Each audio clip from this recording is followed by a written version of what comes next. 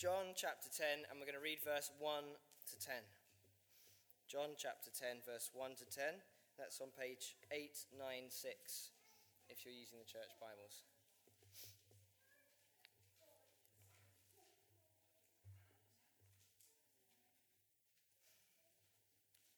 John chapter 10. Truly, truly, I say to you, he who does not enter the sheepfold by the door, but climbs in by another way, that man is a thief and a robber. But he who enters by the door is the shepherd of the sheep. To him the gatekeeper opens. The sheep hear his voice, and he calls his own sheep by name and leads them out. When he has brought out all his own, he goes before them, and the sheep follow him, for they know his voice. A stranger they will not follow, but they will flee for him, for they do not know the voice of strangers. This figure of speech Jesus used with them, but they did not understand what he was saying to them. So Jesus again said to them, Truly, truly, I say to you, I am the door of the sheep. All who came before me are thieves and robbers, but the sheep did not listen to them. I am the door. If anyone enters by me, he will be saved, and will go in and out and find pasture. The thief comes only to steal and kill and destroy. I came that they may have life and have it abundantly. If you keep that open in front of you, I'm going to pray for Tom as he comes to speak to us. We're very blessed to have Tom from Cornerstone and his wife Saffron with us this week. And I'm also going to pray for the children as they go out with Natalie. How wonderful. Let me pray. Lord Jesus, I pray that you would help us today to be taught, to have hearts that are willing to listen and be changed by you. I pray that for both the children and for those of us listening in here as well. I pray for Tom and Natalie as they teach us and the children, that you would give them wisdom and boldness to say what you have to say to us today. And I pray all these things in Jesus' name. Amen. So children, off you go with Natalie. That's one child. Off you go with Natalie. Yeah, you could ask her. And let me invite Tom to come and speak. Tom, let me clear all my detritus. Yeah, Do you need a projector? No, we're good. Good afternoon. Hello. My name is Tom. This is Saffron, my wife. We're members of Cornerstone Church. It's great to be here. We're so blessed to be here. It's great to be worshiping with you. We pray for you often at Cornerstone. So it really is so lovely to be with you and to sing God's praises with you. I am Hannah's cousin, which means that I'm Ian and Maria's nephew. And I believe it's your 40th anniversary today. Clap, round of applause. Praise the Lord for that. Wow, 40 years, how amazing is that? They don't look it. You never know. So let's keep that passage open. Let me just pray again. Father, thank you so much for Ian and Maria for their 40 years of marriage, for that showcasing of Christ's love for the church. We pray that you would bless them. And thank you so much for your word that you speak to us. And we pray that you would do that now. Help us to listen in Jesus' name. Amen. So I work in King's Cross for my job. I work for a payments company.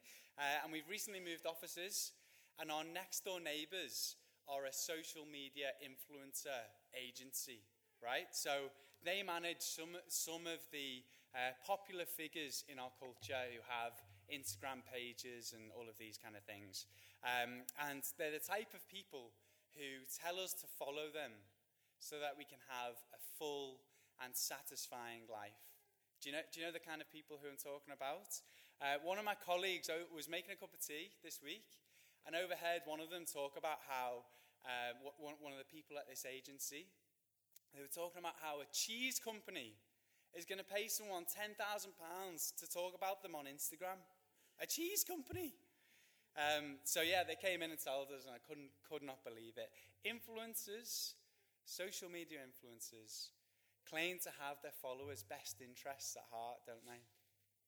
But what happens when things go wrong? What happens when, a diet that people might follow or people might take makes someone seriously ill and destroys their body? What happens when people lose money after doing something an influencer told them to do? What happens when, like last year, you had a 12-year-old boy die as a result of this influencer blackout challenge? Don't know if you followed that or saw it. Where are the influencers then? We have to ask, don't we? Do these people really care about their followers? Or do they just care about funding their own lifestyles? Well, in this passage that we just read, Jesus calls leaders like this thieves and robbers who come to kill, steal, and destroy. And he doesn't call out social media influencers specifically, but a different type of influencer. And the type of influencer he calls out was actually a religious leader. So what we see in this passage is it immediately follows from where you were last week in John chapter 9. It's a response to it. There's no break in the text. There's no the next day or whatever. It's literally, you could almost say it's the same scene, right? And here Jesus uses what John calls a figure of speech, or you could say a word picture. And the reason Jesus draws this word picture is to illustrate and to show the religious leaders of the day what they're really like. And in doing, he's exposing their behavior, and he's showing them what they're really like. And in so doing, over the course of this chapter of John chapter 10, which you're in this week and next week, Jesus will show the difference of the religious leaders with himself as the good shepherd. The bad shepherd and the good shepherd, if you like. The good shepherd who truly cares for his sheep by giving his life to become what we'll see today, the door. So whoever enters through it will have life and have it to the full. That's what's going on here. And that's what we all want, isn't it? We all want life, and we want life to the full. We don't want empty promises like we see online and from social media influencers. So let me remind you of what happened in John chapter 9. Or if you weren't here last week, let me really quickly bring you up to speed. So it was an amazing story of a man who was born blind. Jesus meets him, and he spits on the ground, made some mud with his saliva, put it on the man's eyes, and says, "Go and wash it off." The man does, and what happens to the man? Can you remember what happened to him? He could see, for the first time in his life, he could see his family. He could see what his friends looked like. He could see his hands. He could see his fingerprint. He's never seen his fingerprint before. Wow. Isn't that amazing? Praise the Lord. And not only this, but he had spiritual sight too. Jesus shows us that he is the one who opens blind eyes, both physically and spiritually. What an amazing miracle. Praise the Lord. What an amazing miracle. Well, the Pharisees didn't think so. The religious leaders of the day, they didn't think so. They're actually furious by what happened. So they launch an investigation, and they end up throwing him out of the synagogue. It's so sad, isn't it? The leaders, the very people who are meant to be caring for people, leading God's people to God, rejoicing over this miracle. Instead, they put this man to shame and they throw him out because he held to the truth of who Jesus was. It's frightening, isn't it? Frightening. So that's the context. That's what's just happened in John chapter 9. And John says Jesus heard about what the Pharisees had done. And so that's where we find ourselves in this passage. And Jesus holds up this drawing and this word picture. Imagine it's like a show and tell. Right, here it is. Here's the picture. Have a look what's happening, right? Look down at the text and what we've got. We've got a sheepfold, a door, a gatekeeper, a shepherd, a stranger, a thief, and a robber. That's all that's going to happen. There's quite a lot that's happening, isn't there? Right? Sheepfold. What else we got? We've got a shepherd. We've got a gatekeeper. We've got a door. We've got a thief and a robber. All right, so let's try and think what's going on here. And Jesus is saying, guess who you are in this picture? Have you ever had that where a child's maybe drawn a picture and you're trying to work out who it is? Guess who you are in this picture? You, he says to the religious leaders, you are the thieves and the robbers. You're meant to be caring for God's people, leading them to me, but you're more interested in looking after yourselves. And verse 6, I don't know if you noticed it when it was read, but it says they did not understand what he was saying to them. So let's push through. Let's try and understand what he was saying to them. Imagine, instead of being in this hall in Dagenham, where in the first century we're all sheep farmers, and we're in an eastern village, okay? So imagine instead of this hall, we've got like a community courtyard, okay? And that's where everyone would leave their sheep in the night, all in the same courtyard. So there's Verona, was it? There's your sheep over there. There's Tom's sheep over there. There's Rob's sheep over here, okay? In the night, that's where they are. And then there's someone at the door. That's the gatekeeper. That's like the bouncer, almost.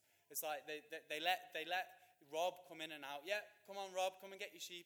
Take them out to the field. Have a great day. And then come back in and I'll look after them. That's what's happening. That's what a sheepfold is. So it'd be empty throughout the day because the sheep would be in the fields. But at night, the shepherds would bring the sheep, bring the flocks back into the sheepfold.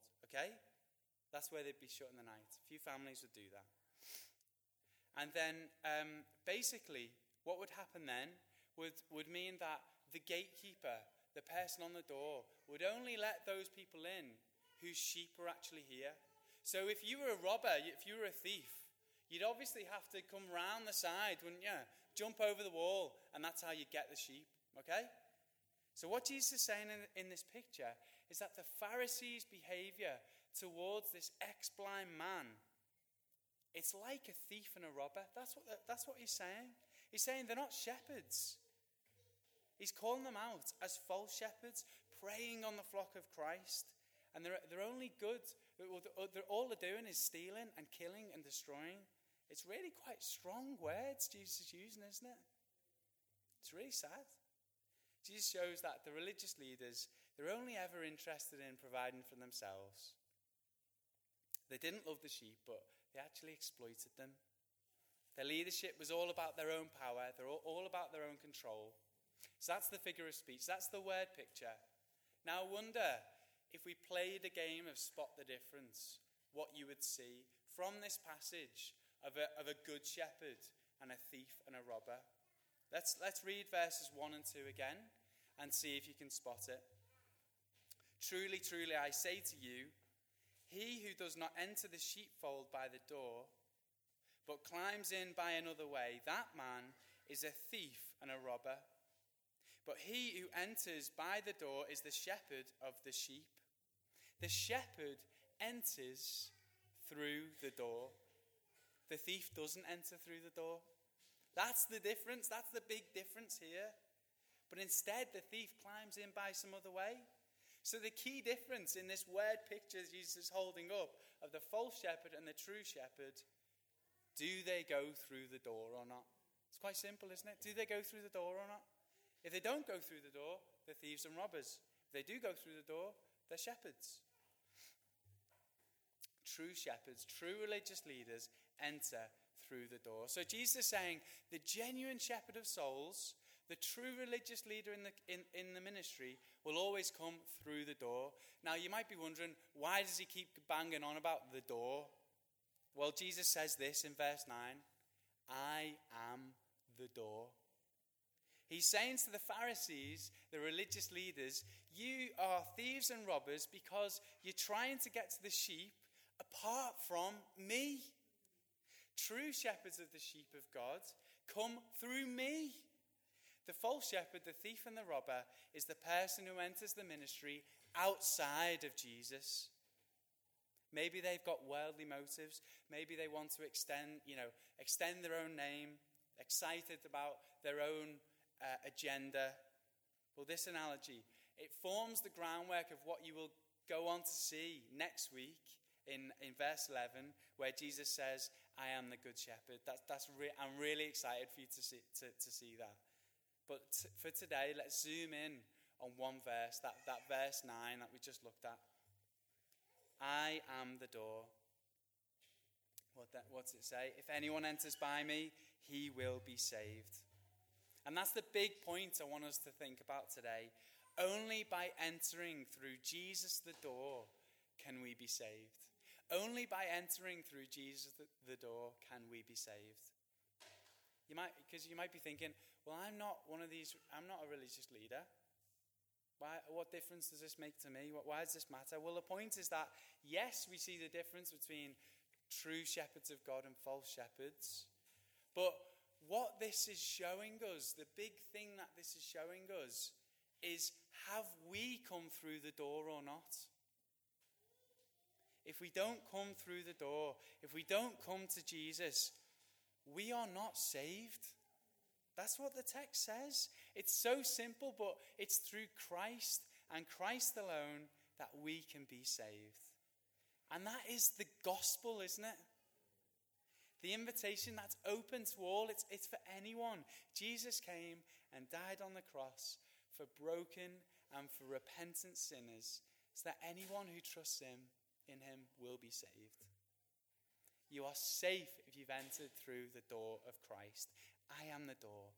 If anyone enters by me, he will be saved. Let's break that down. I am. So this is one of the I ams of Jesus. He's already said in John's Gospel, I am the bread of life. He's already said, I am the light of the world. And as we mentioned, he will go on to say, which you'll see next week, I am the good shepherd. Here he's saying, I am the door. I am the door. Jesus doesn't say, I am a door. He says, I am the door. And what Jesus is saying here is actually really significant. Because in a society like ours, where people might say that, yeah, you can come to God through however you like. There's many ways to God. You know, Jesus is good for you, but I get to God through some other way. No. Jesus is saying, I am the door. It's not an option. The religious pluralism is not an option for Bible-believing Christians. God's word is clear. As Jesus will go on to say in John 14, verse 6, I am the way, the truth, and the life. No one comes to the Father except through me.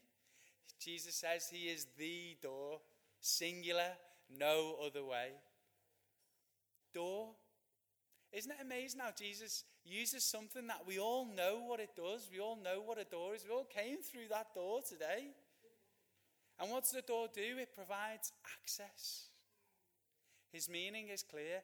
It's necessary to come to Christ for salvation. We can only access God by coming to Christ. If anyone, this invitation is open to all. If anyone, whoever enters will be saved.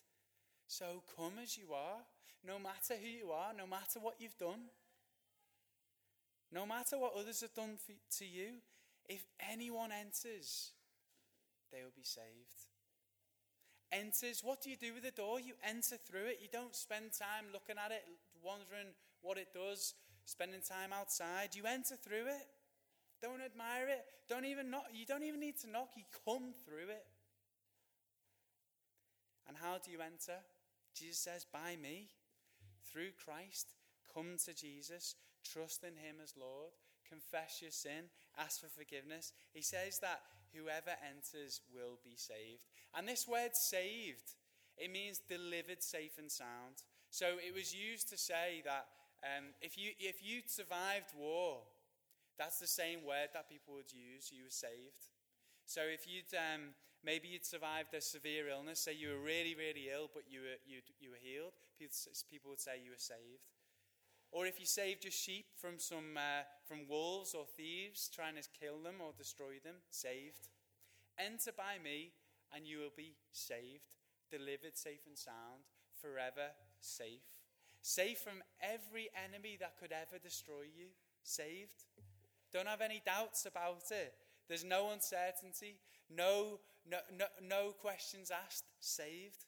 No amount of evil, no amount of sin trying to destroy you will ever change the fact that you are delivered safe and sound if you have entered through the door of Christ. Saved. That's what happens when you come through the door. You will be saved. Praise the Lord. Then Jesus says, you will go in and go out and find pasture. I had to think for ages about what this meant. What does that mean, go in and go out? Well, I think Jesus is basically saying you got, in the sense of a sheep comes and goes out the sheepfold.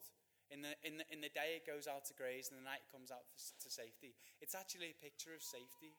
We have friends coming to stay with us, and we said, "Come and go as you please. It's open to you. It's this place of safety."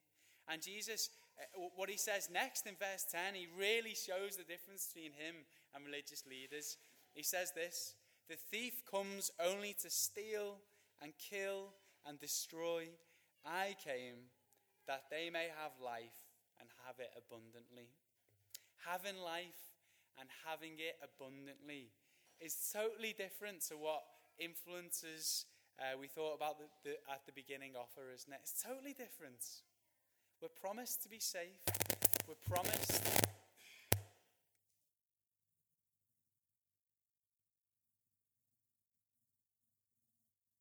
Right.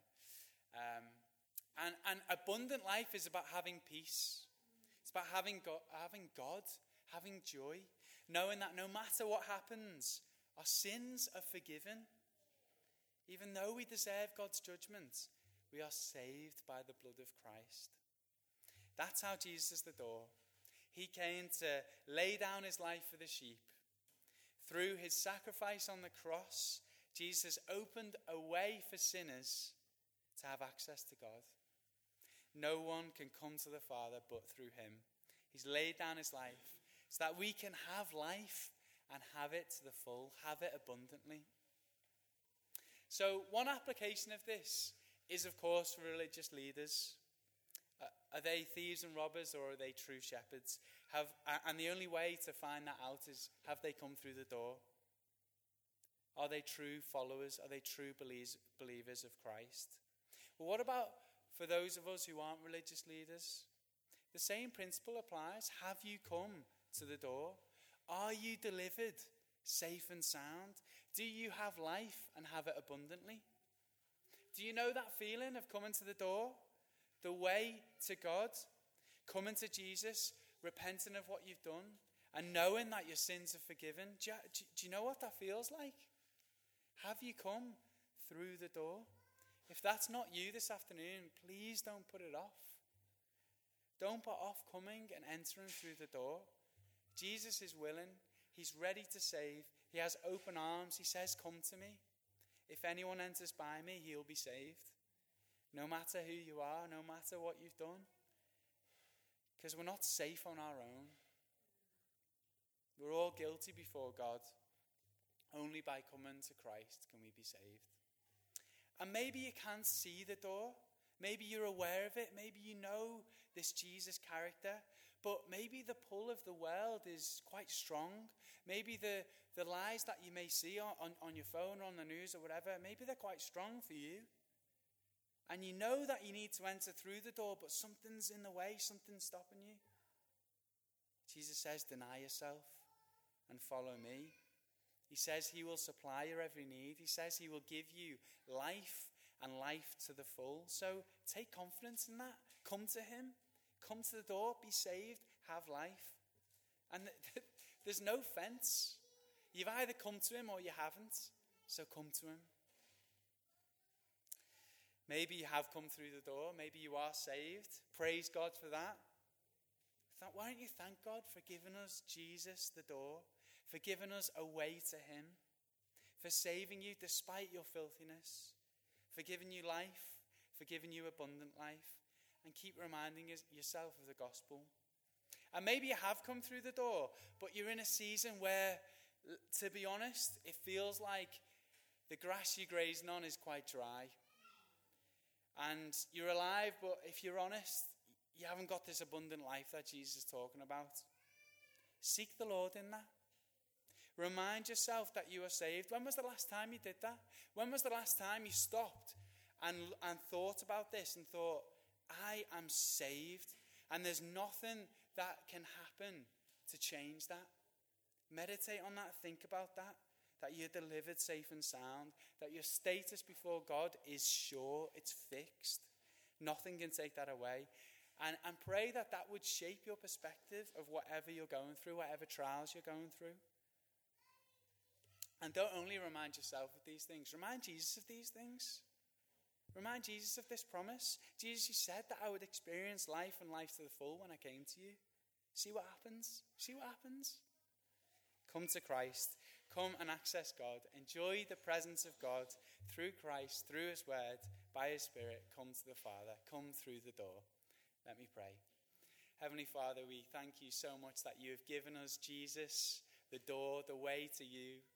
Jesus, thank you that you came, and we thank you for your life. We thank you for your death. We thank you for your resurrection. We thank you that if anyone comes to you, they will be saved. Lord, remind us of this wonderful truth. May we not just go about our day and forget it, but please preach it to us, teach it to us, so that we may glorify you as we think about it. In Jesus' name, amen.